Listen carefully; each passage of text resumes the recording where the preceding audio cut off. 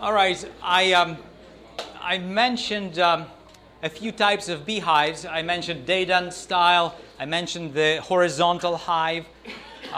Horizontal hives are not common here in the USA, but some countries they are.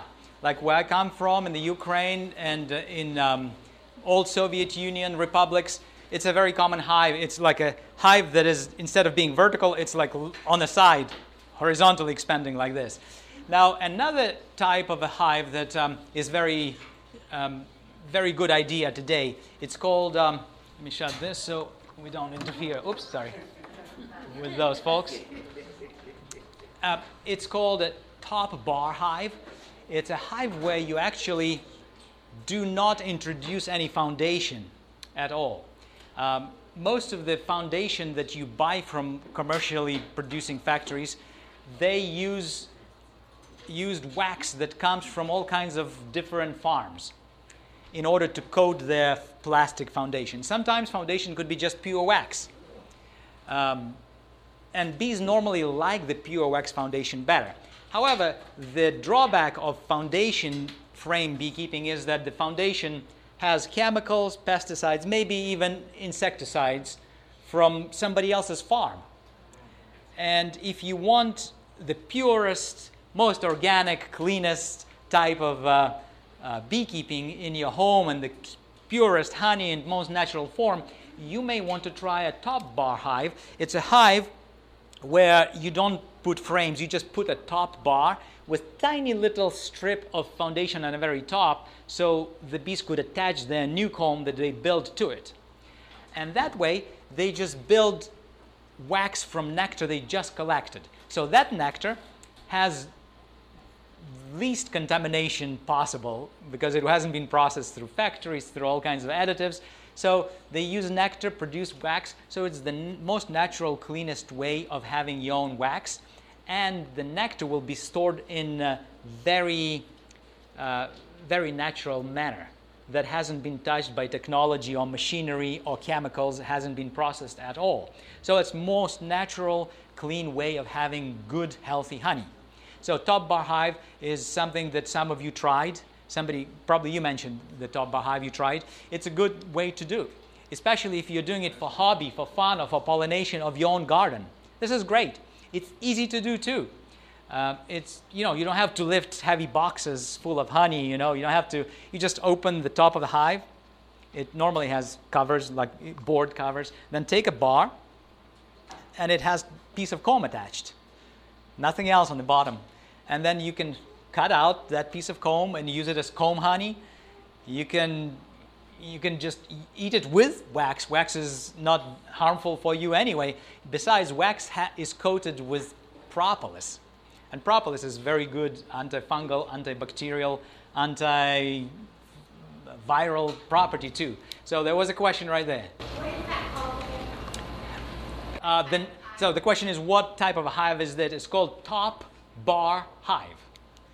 It's probably the most natural, closest to natural way the bees would do it. Basically, you're introducing fewer contemporary technology and chemicals into the life of your colony and to your own life because you'll be eating that comb. So that's probably the purest way. So let's keep going, and we'll talk about some of the organic ways, natural ways of dealing with pests and disease. Yes? What about that new type of hive that's self-draining? Yes, self-drain. Yeah, let's touch on that hive and then we'll switch because we talked about starting hives and equipment last period. Let's talk about that. Another type of a hive, actually the hive is the same with minor changes. The question is the hive that is self-draining hive. About a year ago, maybe 2 years ago, a year and a half, there was an inventor in down under, that as they say, from the other side of the world, from Australia, who came up with this new design of a comb. You see how this comb is? There was a foundation in the middle, and there's two sides to the comb, right? Cells on both sides of the comb, right? You can store honey on this side and this side of the comb, and then they share this common wall between them, right? Now, this fellow from Australia thought a bit and said, hey, it's kind of a messy process to go in a colony, take out the frames, and then shake off the bees, and get stung maybe in the process, and then there's always a few bees left, so you end up killing those bees as you carry them into your honey house to extract. And then, it's a lengthy process, messy, sticky business. If any of your husbands extracted honey in your kitchen, ladies, you probably were not very happy with that. Because normally kitchen becomes sticky for days as you walk on the floor, because honey is dripping everywhere. Pieces of wax are stuck to your floor, and it's pretty messy. So this fellow says, how about we eliminate all that? And so he came up with new design for the frame. So this frame, just as you see on this picture, he has a mechanism devised that is attached to all the frames in the hive that contain honey, and a lever with the linkage to each frame, where at the end of the season, if you want to employ this type of a hive, it's very expensive equipment to buy. How much? $600. There we go. You can buy the set of frames for this hive, $600. And pretty expensive for me. Most people probably pretty expensive too. So if you bought it, the idea is, and I never tried, I read about it, I watched the demonstrations, but never tried, that at the end of the season, when the whole frame has been filled with honey, and that's very important if you are going with that type of a hive. If you're going with this flow hive, it's very important to wait until the end of the season when all the honey has been sealed or kept. Because the honey starts with being very thin nectar, right? What do the bees bring from the flowers? Very thin nectar. It's about 40 to 60% sugar. That's all. The rest is water. So if they brought this nectar in, of course it depends on the weather. If you are in Arizona, then your nectar is a little thicker, has less water and more sugar. If you live in Louisiana or Florida, your nectar is thinner because it's so humid. So the nectar comes in a hive. The bees put it in a cell somewhere here, and they slowly evaporate the water by fanning their wings, by heating up the temperature of the colony, evaporate excess water. The nectar becomes thicker. The concentration of sugar rises. The concentration of water drops. So when that happens, the bees transfer it a little higher in a cell, next level and next level and next level. So guess what? The ripest honey, and the honey is considered ripe by bee FDA when the honey reaches the 20% humidity. When the content of water in the honey is about 20, it's considered ripe. Now, some honey in Arizona probably would be about 18% water. So that honey is a little gooey, a little almost like chewy. That's how it is. It's so dry. And if you continue raising the temperature and evaporating more water, that honey eventually will turn into what? Into hard candy. Chew. You will chew on that. Yeah. So, but the bee society considers honey ripe when its water content is about 18-20%. So when that happens, they put it at the very top level of the cells, and when that happened, a group of bees will go and seal each cell or can each cell separately, individually, so it does not take any more moisture in, because honey is very hygroscopic. It basically absorbs moisture from the air.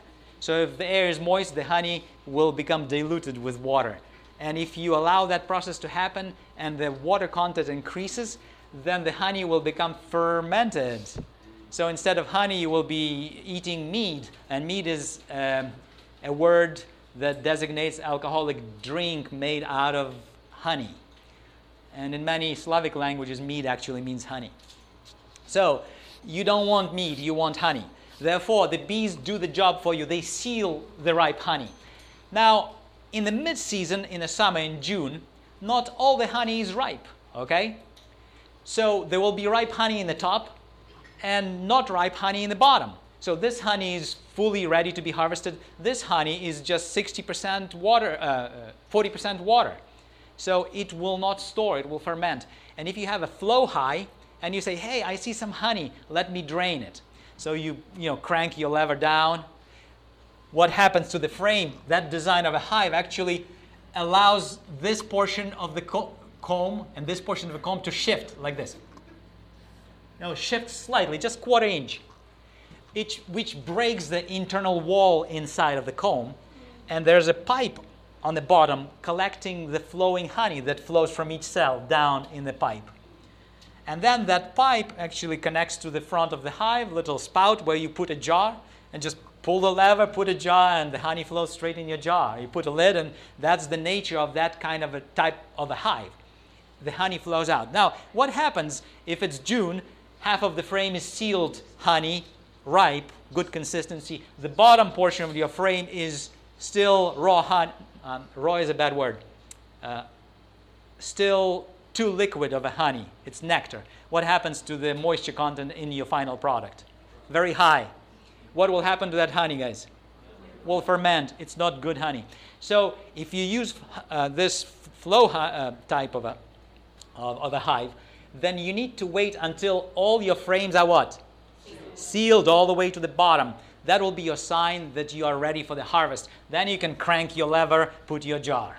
Okay? So if you're going with that hive, make sure you do that at the end of the honey harvest season when all the honey is ripe. Because if you do it in the mid-season, when half of the frame is sealed and the other half is not, your honey will be very thin and it will ferment and it won't be good. It won't keep, won't store, unless you have a way of dehydrating the honey in your dehydrator to bring it to the normal consistency. So that's the disadvantage. Now, there's another disadvantage of a honey, of that type of a hive. If you are tempted of buying that expensive hive with the idea that I don't have to go in a hive, I don't have to mess with bees, that idea is not a very good idea because the bees actually need some of your intervention. If you think that the hive will do all the jobs for you, it's flawed thinking. The hive will not do everything. It will drain. This type of a hive will successfully drain things from the frame. That's the only thing it can do. It will eliminate you messing with the frames and extracting it in a centrifuge, but you still need to remember, if you're buying that type of a hive and you are new to bees, study about bees.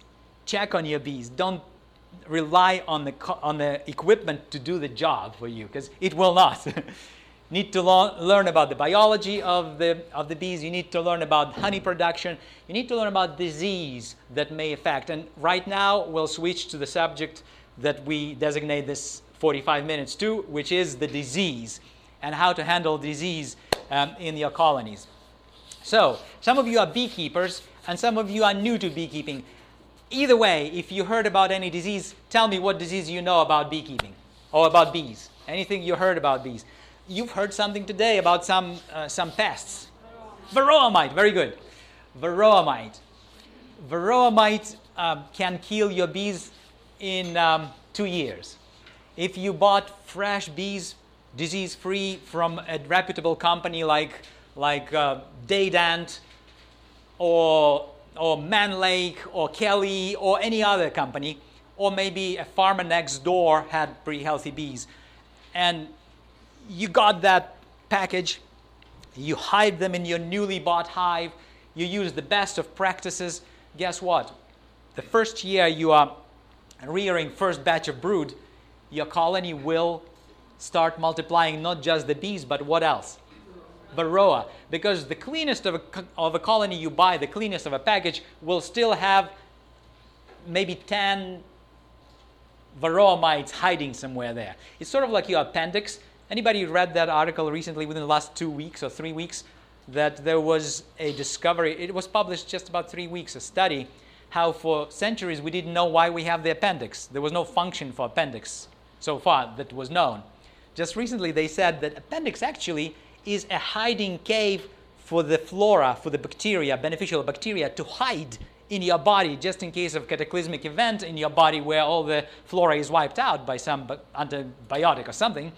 There's always that corner of appendix where some bacteria can hide and stay safely and wait until the disaster is over and come out and repopulate and create good flora again in your intestines. That's what they discovered, or at least they say they think that's why appendix is there. So just the same way there's Varroa mite that's hiding in the bees no matter how well you treat your bees. So most reputable company, the cleanest bees within first year. As the bees start multiplying, that 5 or 10 varroa mite queens that are there will start multiplying. And if you don't treat your hive from the first year you bought it, by the second year, you will come to your hive and you see some bees that are walking in front of your hive on the ground. Tell me why they are walking, guys. They have no wings because they were developing in the same cell with the varroa mite. And the varroa mite was sucking on their lymph, and they didn't develop all the legs, all their fingers, all their wings are not there. So they can walk and limp in front of a hive, can't do anything.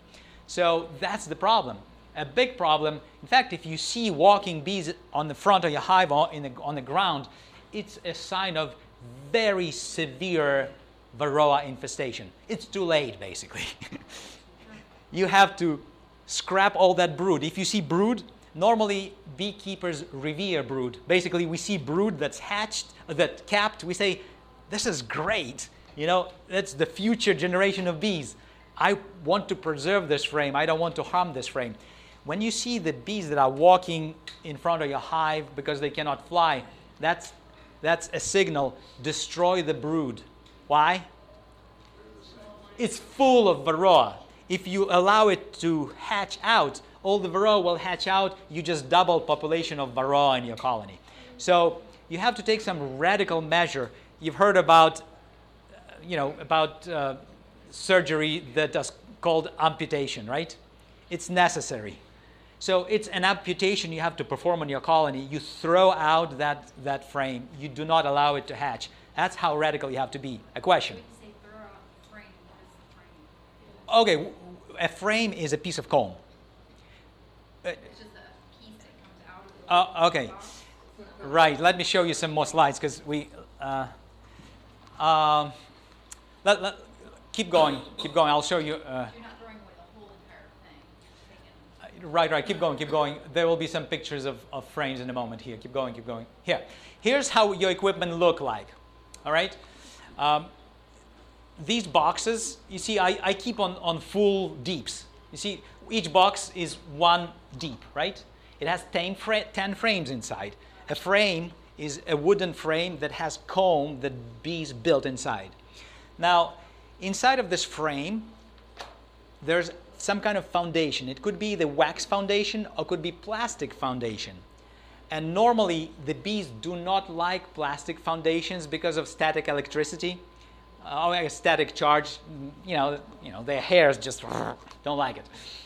So they build them very poorly. Even though they are plastic foundations coated in wax, the bees poorly develop those frames. They prefer pure wax foundation. And they will build them beautifully and straight with beautiful comb. Now, if you use plastic, they will build them well only if there's abundance of nectar. Basically, there's plenty of flowers blossoming, or maybe you are feeding your beehive sugar water 50-50. A part of water, a part of sugar mixed together, fed to the bees, will produce the same effect as millions of flowers. Basically, they will start using that sugar to build comb, build wax really fast. So if you use plastic foundations, make sure you either introduce the plastic foundation during honey flow. Honey flow is a word for season when there's plenty of flowers and nectar flowing, and they collect maybe 10, 20 pounds daily. So they use that nectar to build comb right away. At that time, they don't really care whether it's plastic or not. Even the plastic frames will be built really well when there's plenty of nectar coming in. So you either can feed them sugar water and they will build the plastic foundations, or wait to introduce plastic foundation until strong honey flow. So one or the other. Now, if you use regular wax foundation, they will build it well regardless of the season. All right? A question? Yeah, well, you do it once, they used to it, or only one time? Repeat that, please. When you use the plastic foundation, so when is a good time? The bees are used to it, or? Okay, yeah. I hear. The question is, when you put plastic foundations in your hive, is it because the bees get used to plastic that they are okay with it? Not really. It's because they cover it with thick walls of wax that they don't sense the plastic anymore. Because when they build it up, the foundation is very thin. It's like 1/16 of an inch thin. So eventually, they will build it up to be about 1.5 to 2 inches thick. So there will be these cells. So each of these boxes has 10 frames. This hive has 2 boxes. This hive, for example, has 4 boxes. By the way, this is my Texas farm here in Nacogdoches, Texas, East Texas. And I still kept the farm. We moved to Canada, we moved to California, but we kept our Texas farm. East Texas is really good for bees. It's plenty of rain, sort of like Florida and Alabama and Louisiana. We have plenty of rain. We have plenty of wild blossoms. We have clover. We have crimson clover. We have Dutch clover. We have Chinese tallow tree, which is another good honey producer in our area. And of course, we have wild persimmons blossoms and blackberries, so there's plenty of honey flow there. The bees do really well. By May, you can harvest honey in East Texas. Sometimes June, depends on the year. But May or June, you could have a good honey crop. So with this kind of boxes, you see they all are full deeps. I'm using normally regular wax foundation. Recently, I started using plastic frames because when your number of colonies grows beyond 100, when you're under 100 colonies, you actually have enough time to build each individual frame, put each individual sheet of foundation in each frame. You can actually nail your own frames and your own boxes. But when you reach about 100 colonies, you run out of time. So instead of building your equipment and building your frames and putting your foundation in your frames, you buy ready-built equipment because you don't have time. So now I'm basically buying plastic frames that are uni-frame basically, and it's coated with wax. And I introduce that frame when there's lots of honey flowing. They build it up, and then they don't really care that it's plastic because it's already coated with thick layer of wax, and it's okay for them. So when you discard a frame, what do you do with it? You basically can throw it in a pot and melt it for wax. You can have a big cauldron outside, put some wood underneath. In East Texas, we have plenty of wood, and I actually have a pot over there that I boil my old frames, and the wax will float to the very top, and when the water cools down, there will be a slab of wax on the very top. It's golden yellow. You take it and turn it into a beekeeping store for credit for the future, either money credit from them because wax is very, very precious commodity. It's used in cosmetics industry. It's used in military. It's used in like industries producing different things. It's used even in industry. In what? Candle making. There we go. Candle. You can make your own candles too. So when you have varroa infestation that bad that you have walking bees, it's time to severely, truncate the frames. You look at the frames that have brood, you melt them together with the brood and everything. Don't think that you're losing. You're actually destroying varroa. Number 2 thing, if you want to do it naturally, I can tell you a few chemical ways too, like conventional, traditional conventional beekeeping or industrial beekeeping. There's a few methods too, not so good, I would not recommend, but people do that. I'll tell you first the natural ways. Number 2 natural way, I already told you, it's your beekeeping practice. You remember I told you about introducing a drone frame in your colony? Anybody remembers for what purpose we introduced the drone frame? To use it to attract mite queens because they like to lay their eggs in drone cells. So you wait until the drone cells are capped, then all or majority of your mites are trapped there, especially the queens are trapped there feeding on larvae. Then you do the same with this. Either give it to the chicken or you can first put it in the freezer for about 4 or 5 days. So it kills all the larvae and all the varroa larvae too. When it's killed, put it out for the chicken to peck it out or the birds peck it out, and then return this frame back in a hive to serve as a trap for varroa for the future. This is number 2 method. I saw one hand there and one here, so we'll go there. So how would you get a frame full of drones? Ha! Good question. A queen doesn't just lay a frame of drones. Very good. This young man is asking a question. How do you get the queen tricked into laying drone eggs into that frame? There's a couple of methods. One of them, you introduce it in the middle of the honey flow. The honey flow is a season in beekeeping when there's plenty of flowers, plenty of nectar coming in. And at that time, the queen is encouraged by that honey flow, encouraged to lay lots of eggs, including lots of drone eggs.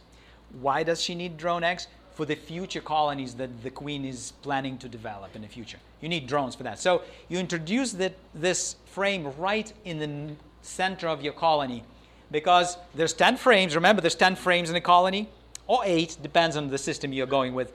And if you look at them from top, it looks like this, 10 frames. Right in the middle is the epicenter where the queen will lay eggs.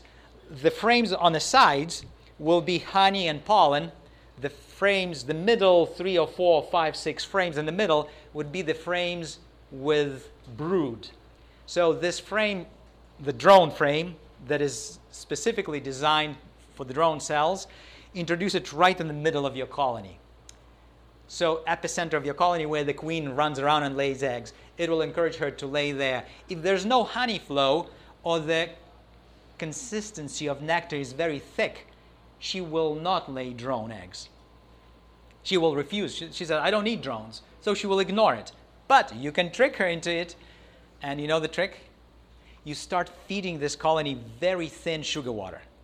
Give this colony, like 40% water, no, 40% sugar and 60% water. Mix it and feed it to this colony. And as soon as they start bringing this thin nectar or thin sugar in, the queen will be prompted to lay drone eggs because this thin nectar tells the queen there's plenty of good nectar. It probably is raining outdoors. That's very good forecast that we have a beautiful summer with plenty of flowers. We might need to produce a few new swarms I need a few hundreds of drones for that, so let me lay a few drone eggs. So that's what happens. You introduce thin nectar or thin sugar water, which triggers drone production. Yes? Okay, but isn't it the workers that actually build the cells and determine the size of the cells? That is true. However, you can buy a drone-size foundation. It's normally green-colored foundation. If you go to beekeeper's store, you can buy foundation imprinted with worker cells or larger cells, drone cells. And you introduce that foundation, and just because the foundation is patterned for larger cells, they will be forced to draw drone cell size. Would not work in a top bar, though. It will not, but they automatically will build some drone cells anyway. Like if you have a top bar hive, the question is, how do you do this system in a top bar hive? Because you don't put foundations in. Any hive, under the condition of fresh nectar coming in, whether it's top bar hive or standard hive, root hive, any type of a hive, if there's flowing nectar and its consistency is very thin, the bees will start building more drone cells and the queen will start laying more drone eggs. It's because of the forecast of good weather and plenty. 7 years of plenty, 7 years of drought, you know. So that's how it works for them. Yes. So your varroa is probably your worst enemy at this point as far as pests. If you live, so we'll leave it at that. Those are you remember 2 other natural ways? Thyme oil or thyme plants, wormwood. Those are natural ways. There's a couple more natural ways. There's thymol. It's a chemical, artificially derived, sort of like menthol, thymol, artificial component that you can use for your bees for the same purpose. Read the instructions very carefully because some of those things are actually insecticides. They are acaricides. Is that a word? acaricides. Acaris or acaris is Latin for mite. So those are, if you overdose a little bit, that insecticide will not only kill the varroa, but it will also kill what? The bees. So be very careful if you're using those harsher. The thyme and the wormwood won't kill your bees. But if you are using the concentrated or artificially derived chemical similar to what's in the herbs, that could be overdosed. It will not only kill varroa, it will kill the bees. Guess who dies first in the colony? The queen. If you introduce this harsh chemical, like for example, you do and I learned it the hard way. I used thymol. I put thymol in my hives, and I noticed I lost like half of my queens within the first week. And I thought, oh no, why are they making new queens? And I connected it. I said, oh man, only the ones that I put thymol have lost the queens. The ones I'm not using thymol have all their queens doing well. So I said, I will stop using thymol. So I'm not using thymol anymore. How did you use the thyme oil or the wormwood oil? You buy it at a beekeeping store and it has instructions? The best thing to do actually is read the instructions. Buy the product at the beekeeper store, read the instruction, and go with the dose that's a little lesser than recommended, because like 50% of my queens didn't like it at all. Okay, but what about the actual thyme? It will not. You can use that. But you can buy that at the beekeeping stores. No, you cannot. Okay. You can harvest your own wormwood or artemisia. That's another word for it. Or you can collect your own thyme and just put it on top of your frames. Just like dried thyme. Just fresh thyme. Put it on top of your frames and remove it in 2 weeks. And it has the same effect without any damaging effect. Now, remember, a good practice to combat or prevent varroa is if you have few hives. Remember, if you are a hobbyist, have 2 or 5 hives or 10, you still can do it. You have time for it. Take a wax sheet, like wax paper, for baking, and put it in the bottom of your hive, on the bottom board, and put some kind of Vasiliy on it. So whenever varroa mites actually are real things that run around. Let me show you another picture of varroa. Do you want the screen bottom box? Or? Yes, you could do that. That's even better. Yes. I'll come to that in a moment. All right. Somebody point out on this picture, there's worker bees, there's a queen, and there's a bee that's severely damaged by varroa. Can anybody identify that bee on this shot? Somebody mentioned top, yes. Is it to the left or the right of the queen? Right. To the right of the queen. You see this bee right here? You see its crippled wings? We only see the abdomen and the... You see that bee right there. It's actually damaged by varroa mite. Now, I don't see the mite here. I think it's on another shot. Let me... You have it there. I have a mite there too? Yeah, open again. Okay. I remember I actually prepared that to show you that thing. Yeah, right there. The thread from the top. Uh-huh. Okay, I'll freeze it. I'll watch it and freeze it when we see. Now you see the hatching bees there. You probably will see a wingless bee somewhere here pretty soon. Let's watch for that. I'll tell you when I see that. It's coming. And I'll prepare to freeze it.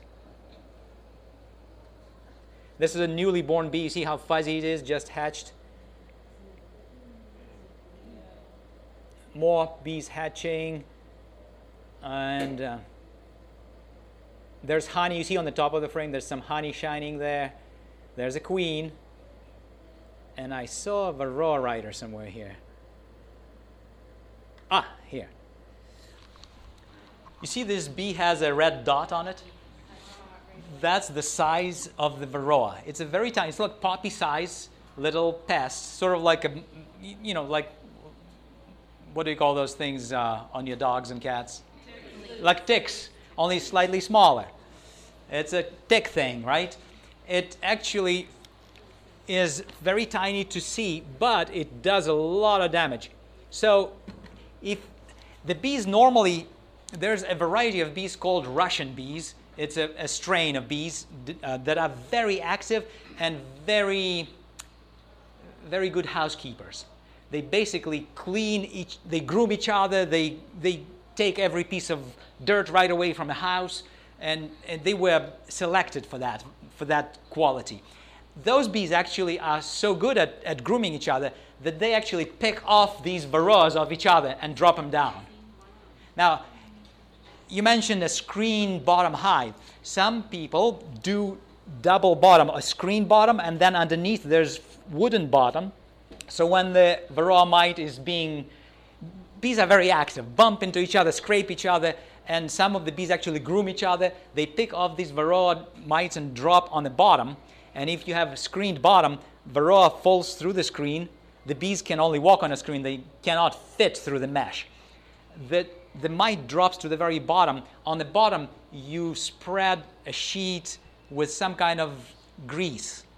You could use Crisco grease, or you could do Vasiliy or some other goo. Or maybe you could sticky paper or something. So the varroa drops down, gets stuck, and you're not using any chemicals at all. So it's just one of the practices you could do. Another way. I see a question. Can you use a video? You can, please. Go ahead. Sorry about ignoring your hands. Yes? Is the Russian variety more resistant to the varroa? Yes. The Russian variety or Russian strain of bees that was brought into Americas about 15 years ago. You can buy them from Texas. Kelly does that too.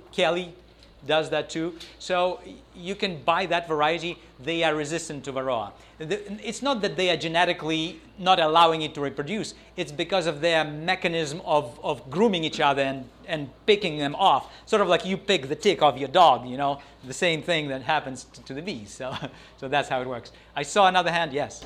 Do you use the screen? I don't. I used to. When I have just 10 hives, I used to do screen bottoms. I used to do, the grease on the bottom. I actually have had time to count the varroa mites. That's how much time I had on my head. Now I have 2 kids in college, and of course, I work, and of course, I don't have time to do each hive's double bottom grease, and I don't count mites anymore. So when you have above 100 hives, you stop doing that because you don't have time. So what I do something different instead. And I tell you 2 more natural ways, and then I'll tell you commercial ways. So let me tell you 2 more natural ways of dealing with varroa. There's thermal way of achieving the same effect. You heat your colonies up. You heat them up in a chamber. You shake them off, each hive, in a box, in a cassette, like a mash box. Shut them. Take them in your oven. Well, it's actually a thermal chamber that's thermostatically controlled, but I'm just you can put them in an oven, okay? Put them at like 100 degrees. Normally, the bees maintain a temperature of 96, 97 degrees in the colony.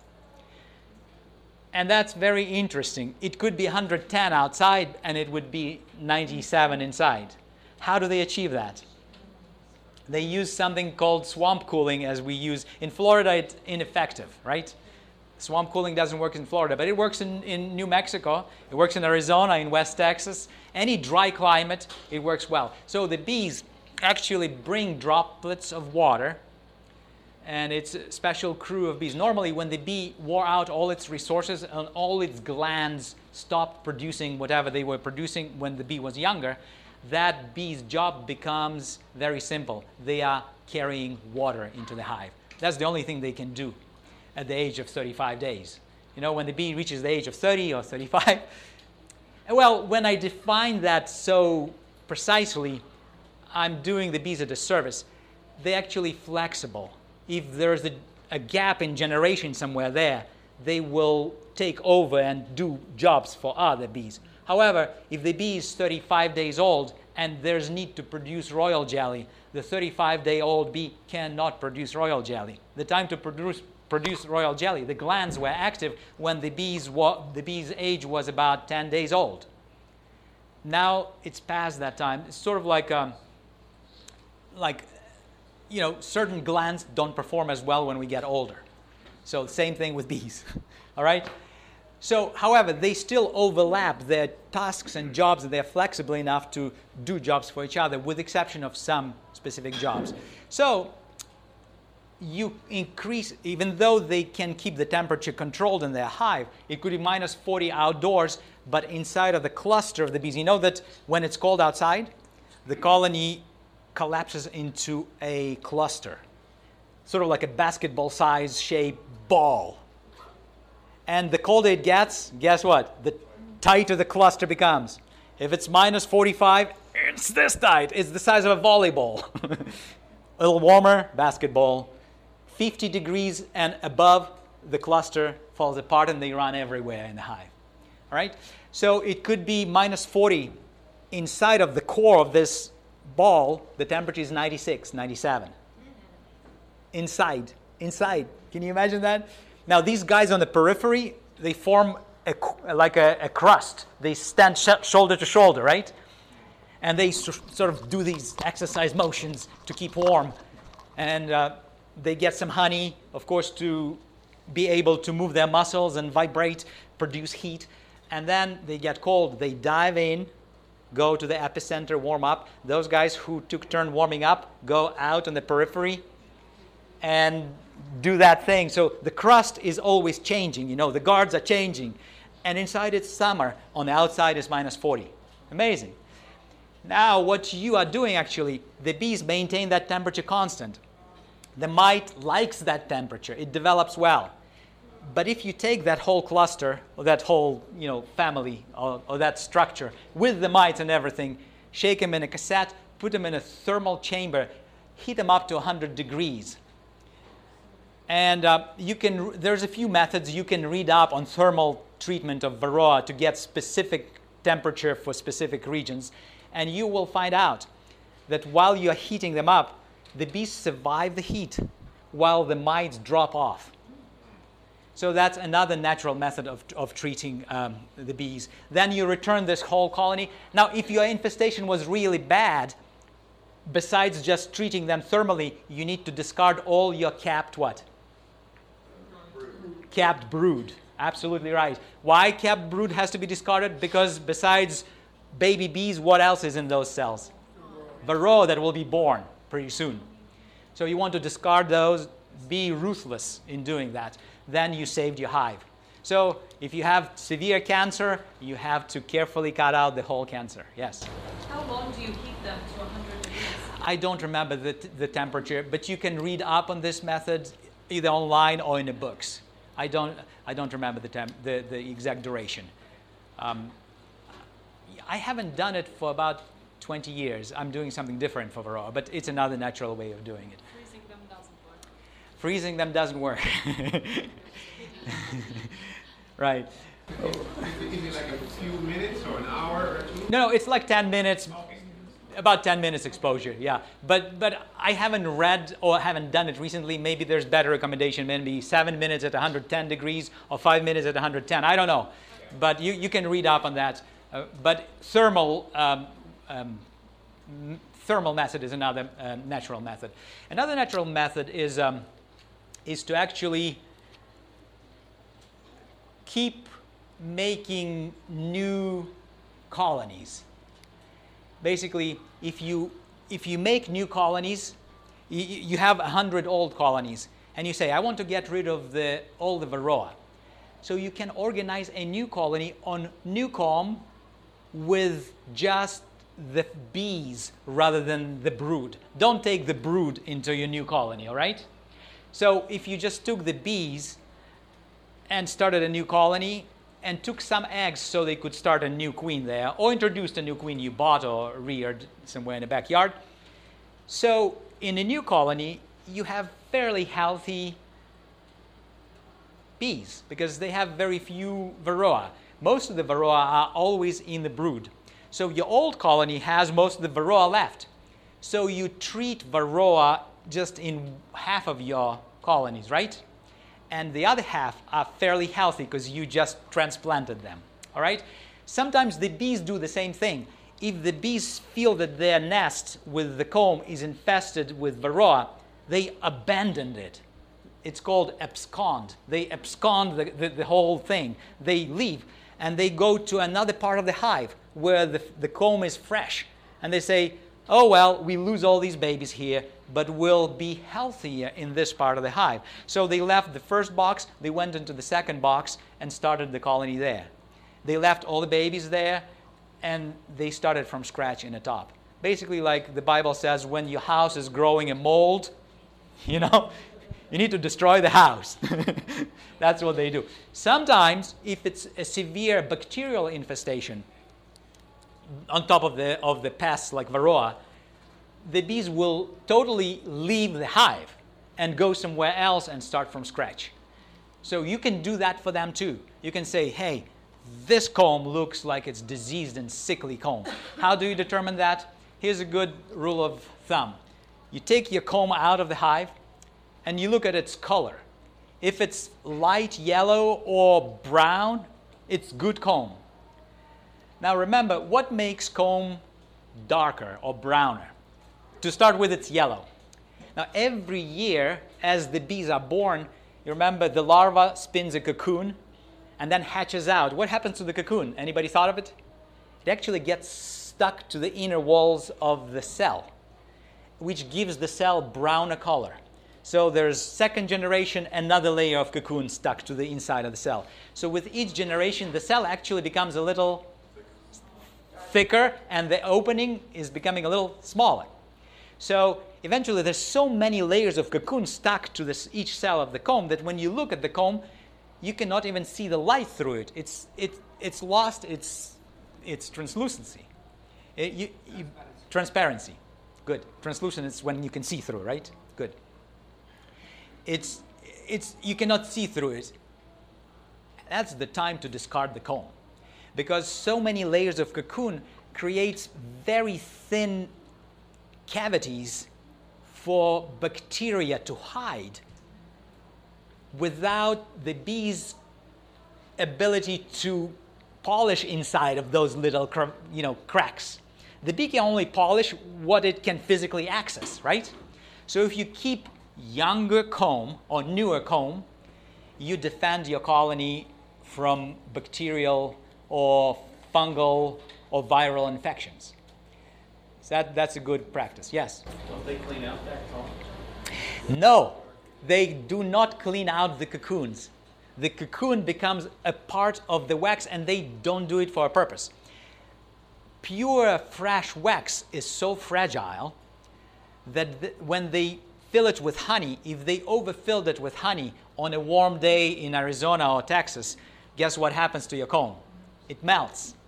And the whole ball of wax is on the bottom of your hive. So the bees use the cocoons as a rebar is used in cement structures if you learn about construction or engineering. So the cocoon reinforces the wax. So the wax that is a little browner is actually wax that's reinforced with layers of cocoons of the bees that hatched out. That means that comb is really good for a certain purpose. Now, lighter comb is good for babies. Why? You do not have as many bacteria or virus there. No room for bacteria and viruses to hide, right? So if you rear brood in the summertime, use lighter lighter comb for the brood. Your brood will be healthier. However, use your darker comb, the comb that is dark, that basically designates a season or two of breeding bees in it. Use that darker comb for honey storage. Because if you store honey in your new comb that's just built, it's so light and fragile, when you put it in centrifuge and try to spin it to get the honey out, guess what happens to your frame? It breaks. Now, if you use darker comb that isn't reinforced with the cocoons, and spin it in a centrifuge, it does not break. It's strong enough. It can support lots of pounds of honey without breaking or dropping or melting. Yes? So when you say that you mean by placement in the hive that determines what is used? Absolutely. You remember we talked about first story and second story being used for brood rearing. Then you put a queen excluder. It's a mesh that allows the worker bees go through, but the holes are too small for the queen to go through. Therefore, the queen is only working the first two boxes. So your third and fourth box, or fifth box, depending on what size of boxes you use on the top, would be just honey. So use your darker comb for the honey, your lighter comb for the brood. Your brood will be healthier, your colony will be healthier. I saw two hands, one there and one here. Time for a break? Lunch. Okay, really quick, just give me 2 more minutes. Really quick on other disease. There's a horrible pest in East states, like from East Texas and all the way to the East Coast, called hive beetle. Yeah. Hive beetle is the nastiest thing you can get. Hive beetle. Called hive beetle. It belongs to the same family as ladybugs, only it's a little smaller than a ladybug, just 70% the size of a ladybug, and it's not dotted red and black. It's totally black, dark brown black beetle. Looks like a ladybug. It's an evil thing. What it does, it bores through your frames, it eats your larva, it eats honey, it eats pollen. One day, if you didn't control your beetle, you come to your hive and you see goo flowing out of the entrance of your hive. You say, what's going on? It's all the things that hive bored through the frames, the honey, the larva, everything will be flowing out of your hive. It destroys your hives, basically. Bad thing. There's a few methods of dealing with that. Natural methods: use your unscented laundry dryer sheets. It has little lint catching thing, or whatever you call it. It has fibers that the legs of that little beetle gets caught in, and it gets trapped into that sheet. Use little scented with fermented substance like vinegar or some apple cider. Special traps you buy, you put it in your hive. They are attracted to fermenting stuff, and eventually that trap is one way in, no way out. You trap that stuff. There's an unscented dryer sheet with apple cider vinegar. No, nothing. Sheet's just nothing. The beetle is actually chased by the bees. The bees would chase the beetles and drag them out because the beetles are good size. You can chase them around. But the beetles like tight spaces where they crawl in, and the bees cannot crawl in there because the beetle is smaller than the bee. So it hides in tight spaces. So put those sheets in tight spaces in the hive, between the lid and the frames, for example, or somewhere close to a tight corner, underneath, like bottom board if you have double bottom, somewhere where the frames are touching the wall, and it'll catch them. That's one way, natural way. Another is trap. There's chemical methods too. They're available online and in the books. 2 other bad disease, and then the question, and then we go for a break. There's really, really bad bacterial infection called foul brood. It happens under conditions like moisture and cold and old frames. Combine these factors in your hive: moisture, cold, old comb, and you will get foul brood. Foul brood is always present in the colony. Plus one more condition: weak colony. You said old combs? Old comb, yeah, like black, dark comb that has many layers of cocoons that have little crevasses for bacteria to hide. That's a good recipe, foul brood. Foul brood will destroy your hive. Basically, your larva starts rotting before it hatches out. There's 2 types of foul brood, European and American. Both have the same treatment, which is antibiotic. There's no other way. Actually, many beekeepers just burn their hives, the whole equipment, because it's infested with foul brood bacteria. It's called, I forgot the name of the bacteria. So, horrible thing.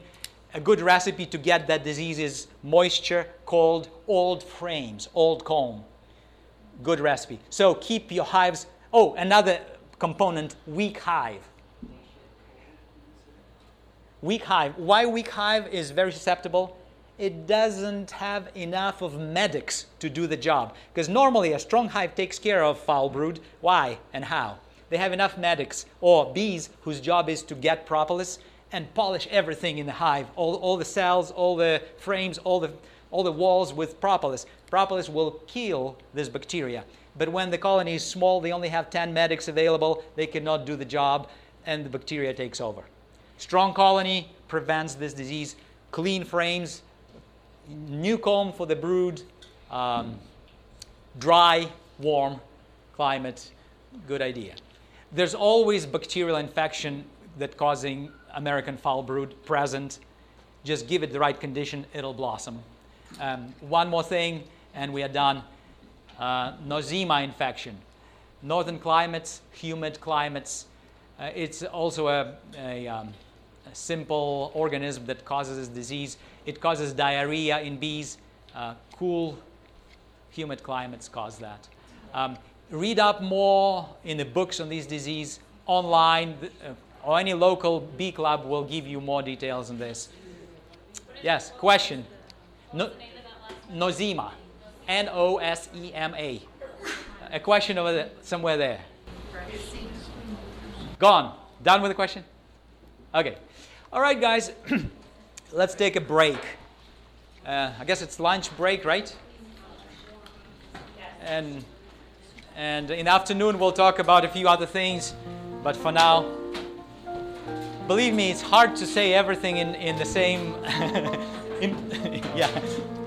That's why you need to read books. This media was brought to you by Audioverse, a website dedicated to spreading God's Word through free sermon audio and much more. If you would like to know more about Audioverse, or if you would like to listen to more sermons, please visit www.audioverse.org.